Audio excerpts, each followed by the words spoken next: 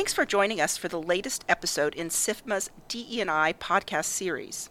I'm Cheryl Crispen, Executive Vice President and Head of DE&I at SIFMA. Today I'm speaking with John Taft, Vice Chair of Baird, who serves on SIFMA's Board of Directors and also was SIFMA's Chair of our board in 2011. John also currently serves on our Board Diversity Committee. We'll talk about the firm's commitment to diversity and inclusion, efforts to recruit and retain diverse colleagues in the financial services industry, and some of John's personal commitment to diversity. So thank you so much and welcome, John. My pleasure, Cheryl. Before we dive into our conversation, I wanted to start with maybe a little bit of your career path, as well as what sparked your passion in advancing DE&I at Baird. Great. Well, career path, 40 plus years in financial services. I think I've done just about everything you can do. Investment banking, asset management, wealth management, a little bit of private equity, and it's been a fabulous career for me. SIFMA's been a big part of that. The advocacy the SIFMA organization provides for our industry has been incredibly important to me, and as it is to all the firms I've worked with. I didn't expect to go into finance. I was an aspiring journalist and worked as a print journalist for 6 years. I also spent a couple in City Hall. I used to joke I was the only financial services firm that had worked as an aide to a mayor. I worked for the mayor of St. Paul. But there were many things that sparked my passion for diversity and inclusion. The most important, though, without question, is the fact that I have 2 gay daughters. And my oldest, Mary Allison, came out in the 1990s. At the time, I was president of her school, and the school was headed by a headmaster who was committed, early advocate for what he called doing diversity well. And then my stepdaughter, Gabby, came out in less than tolerant environment at her school.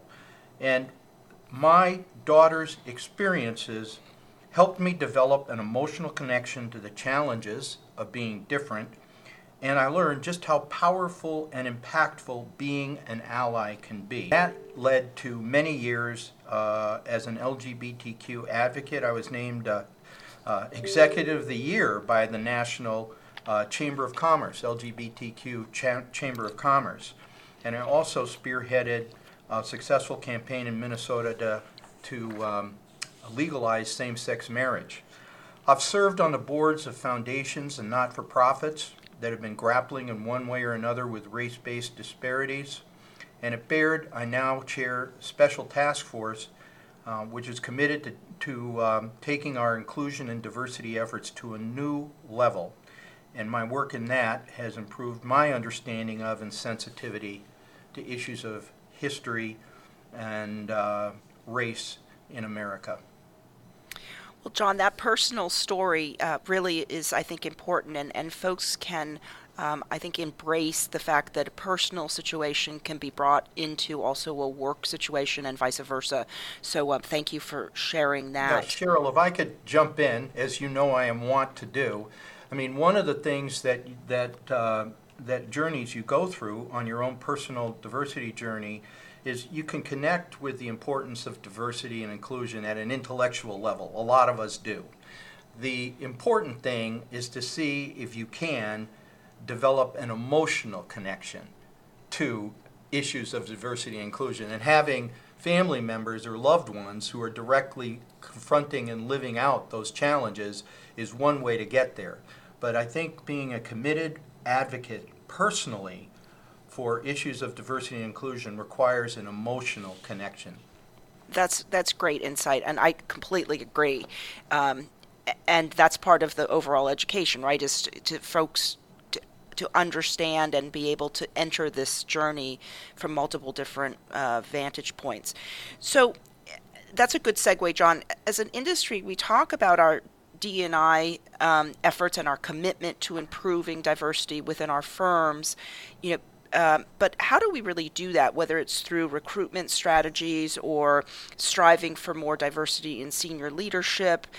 I mean, how would you, first of all, just even define diversity within financial services, and specifically, what does it mean to have an inclusive environment and culture, which is so important to retaining and matriculating diverse talent through the organization? What are some of the things you're doing at Baird? Okay, need to unpack that question. But let's say defining diversity is really, diversity is difference. It's all about difference. It can be many different types of difference. Inclusion is having everybody of all different, types of people feel engaged and committed to the mission of the organization. So everybody feels like the organization belongs to them and they have a personal stake in its outcome. I think the most important lesson when it comes to organizational commitment and effectiveness in the diversity and inclusion arena is consistent, committed execution over long periods of time. We are talking about systemic challenges that weren't created overnight, and they won't be addressed overnight either. And it requires organizational commitment at all levels and across many different types of initiatives. There's no one silver bullet for successfully addressing diversity and inclusion efforts. Now, at Baird, we've been at this for decades. And if you bracketed our efforts into different categories, they would be around inclusion, i.e. making sure the employees who are at the firm, by the way, we call them associates at Baird, the associates at the firm feel fully engaged in everything the firm's doing. That's inclusion. And that we don't have, it's no good to recruit to a firm if people go out the back door because they don't feel like the working environment works for them. So inclusion is one bucket. Representation, which is getting numbers up. In other words, having the firm be a place for, well, no matter who you are, you walk in the door and you can see people who look and think like you. That's what representation is all about. And then lastly, there's just things you have to put into place to create an organization that it has diversity and inclusion woven into every single aspect of its business undertakings, and that's the hardest part. Is not to have diversity and inclusion assigned to a head of diversity and inclusion that everybody points to and says that's their problem, but actually to embed it in the operations of the business. And I can walk through that if you like some of the things we've done at Baird, or take this wherever you'd like, Cheryl. Actually, John, that you read my mind. I was going to say, why don't we go through some of the specifics for our listeners that you all are doing at Baird so that they have some learning tools as well? That would be terrific. Well, great. Let's go to the buckets then. So let's say inclusion. We established in 2009 associate resource groups, and these were to promote associate engagement and retention. Spectrum, which is LGBTQ, Ascend, which is women, Prison, multicultural, Pulse, Next Generation Associates, and Patriot, veterans. They're all focused on making diverse segments of our population feel engaged and included at Baird. And then we established a Baird Women Advisors Group in 2008, and that's networking and best practices sharing among women advisors to help them feel like they are part of the future of the firm. So those are a couple of things we've done in the inclusion area. Representation, internship. That is right now an incredible driver of new talent into the firm. It's grown substantially at Baird. We had 20 interns in 2005. We have 280 this year. 30% are ethnically diverse. 46% are women in 2023. We've got partnerships with dozens of organizations who source those interns, all in Milwaukee, for example, where our firm is headquartered for college students, and Cristo Rey schools across the country for high school students. And this year, this is a key metric, incredibly proud of this and excited. 51% of the graduating interns from the class of 2022 are joining Baird full-time in roles that they're suited for. So that's one thing. We also have a very innovative program. It's gotten lots of press in our private wealth management area. One of the themes about recruiting and diversity and building representation is if you're looking for diverse talent, you have to go earlier, i.e. you can't just wait for college seniors or graduate schools, master's degree holders. You have to go earlier into high school, and you have to provide a longer runway for them to get up to speed in our industry. Earlier and longer. So that's the theme behind something we call the Private Wealth Management Foundations Program, which we launched in 2012. And it's designed to make it possible for younger and more culturally diverse recruits to come into wealth management. I know my stepdaughter was one of those. Lesbian, French-speaking, Montreal transplant to the United States who majored in sustainability at George Washington University. Not exactly the top of the list when it comes to someone who would go into wealth management. But today, she is in her second year of being a full financial advisor. So this program basically adds a couple of years to the normal advisor training program, during which the foundation program associates are rotated 360 degrees and are exposed to all the different functions, marketing, research, supervision of wealth management, and then given a chance to try out being a part of teams in the field. And in 2022, 83% of these foundation program associates were women or ethnically diverse. So it's working when it comes to bringing in diverse talent. And then we've got all manner of partnerships with university of colleges, as many of our peer firms do. The largest of those is probably with the Wisconsin School of Business, where we've had partnerships since 2014. We now endow a professorship in finance, and we have 10 four-year scholarships for students from underrepresented populations. They also get a summer internship with Baird, a relationship with a Baird mentor, a housing assistance when they come to do their internship, and we sponsor them to sit for the Securities Industry Essential Entrance Exam. So that's an example of something we're doing to increase representation.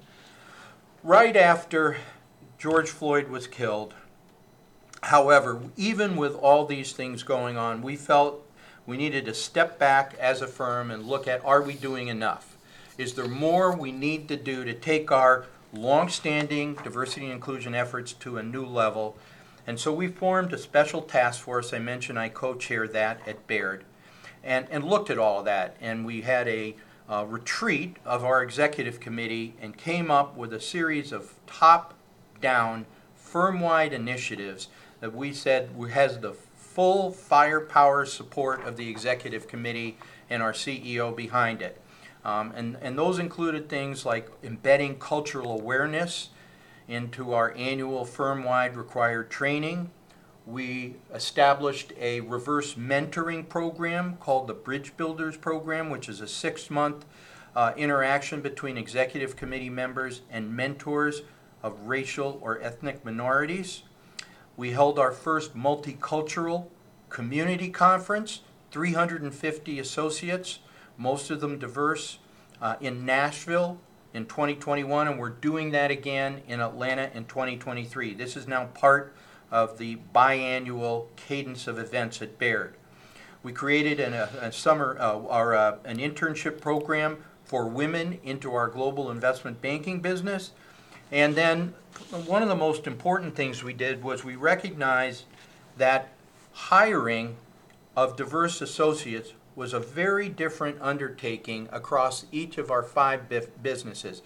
Different in asset management from venture capital and private equity, different in asset management than from, for example, public finance and fixed income, and certainly different in wealth management. So We established advisory and implementation councils in each of those businesses, and they are designing and implementing specific strategies to enhance the recruiting, interviewing, and hiring of diverse associates. So, as I said earlier, this has been a long-term effort, and it's occurring across multiple initiatives at all levels of the firm. Well, John, that's an impressive list of initiatives. Really good stuff, and I think some excellent examples of where our listeners can learn from what you're doing, and ideally maybe even take some of that and implement within their firms. Before we move on to our next and sort of last topic, you touched on a lot of work that the firm's doing with regard to internships and reaching out to students and making sure we capture them as they're coming up in their education. I would be remiss if I didn't mention that SIFMA, in partnership with our members, your firm and others, has what we call SIFMA Invest, which is aimed at educating college-age students and seniors in high school on the capital markets generally. We believe that maybe a diverse group of individuals might not understand or know all the different opportunities that are available to them in the capital markets, and so we have education on the capital markets, and then we partner with our member firms to provide internships and entry-level position. So for any of our listeners who are interested in that, please feel free to go to SIFMA.org and SIFMA Invest for more information. I figured I'd be opportunistic there, John, and make sure our listeners were aware of that. So maybe just turning a little bit now to a topic that I think is important for us to talk about. A common reality is that we have some of our industry leaders who really do want to put DE&I as a top priority. And they want it to be something that they're involved in and driving, but perhaps they maybe feel as though they're either unqualified or uncomfortable even discussing the topic, or just don't even know where to start. How, John, can we maybe provide some tools to these individuals in leadership position to empower them to utilize either research or data or internal resources to help get them involved and spark change? Well, my experience is that if you put your hand in the air and say you're interested in being involved, there are lots of different ways that our firms in financial services will reach out and engage you and offer you opportunities to be involved. But I think it's important to acknowledge that it can be scary and uncomfortable, strange, if you will, for many people. And that's a true barrier. I know that one way, it's easier said than done, to get past that is to start looking for, intentionally searching for ways to interact professionally and personally with people who are different from ourselves, and encourage others to do that, but start with yourself. And I would, for example, and that can happen inside the work environment. It can happen on a personal level. It can happen, through community service and not-for-profits. I know I just finished an 8-year stint on the board of the Andy Warhol Foundation for the Visual Arts. Now, to say that I look at the world differently than the people on the board of that foundation is an understatement. I did it specifically to put myself in contact with people who look at the world differently from me. And that's where it starts. Diversity means difference. And doing diversity well means ultimately moving along a continuum from recognizing difference to accepting it, to embracing it, to celebrating it, and ultimately to leveraging it. Because let's face it, ultimately that's what our businesses are doing. We want to leverage a more diverse organization that reflects our clients in an increasingly diverse world. And if you put people together who have different points of view, it leads to better client outcomes and it leads to higher performance. So that's what the diversity journey is all about. I said earlier I think it's easy to intellectualize the benefits of diversity. It's harder to find an emotional connection to it. But an emotional connection is critical when it comes to doing the things necessary to really make a difference.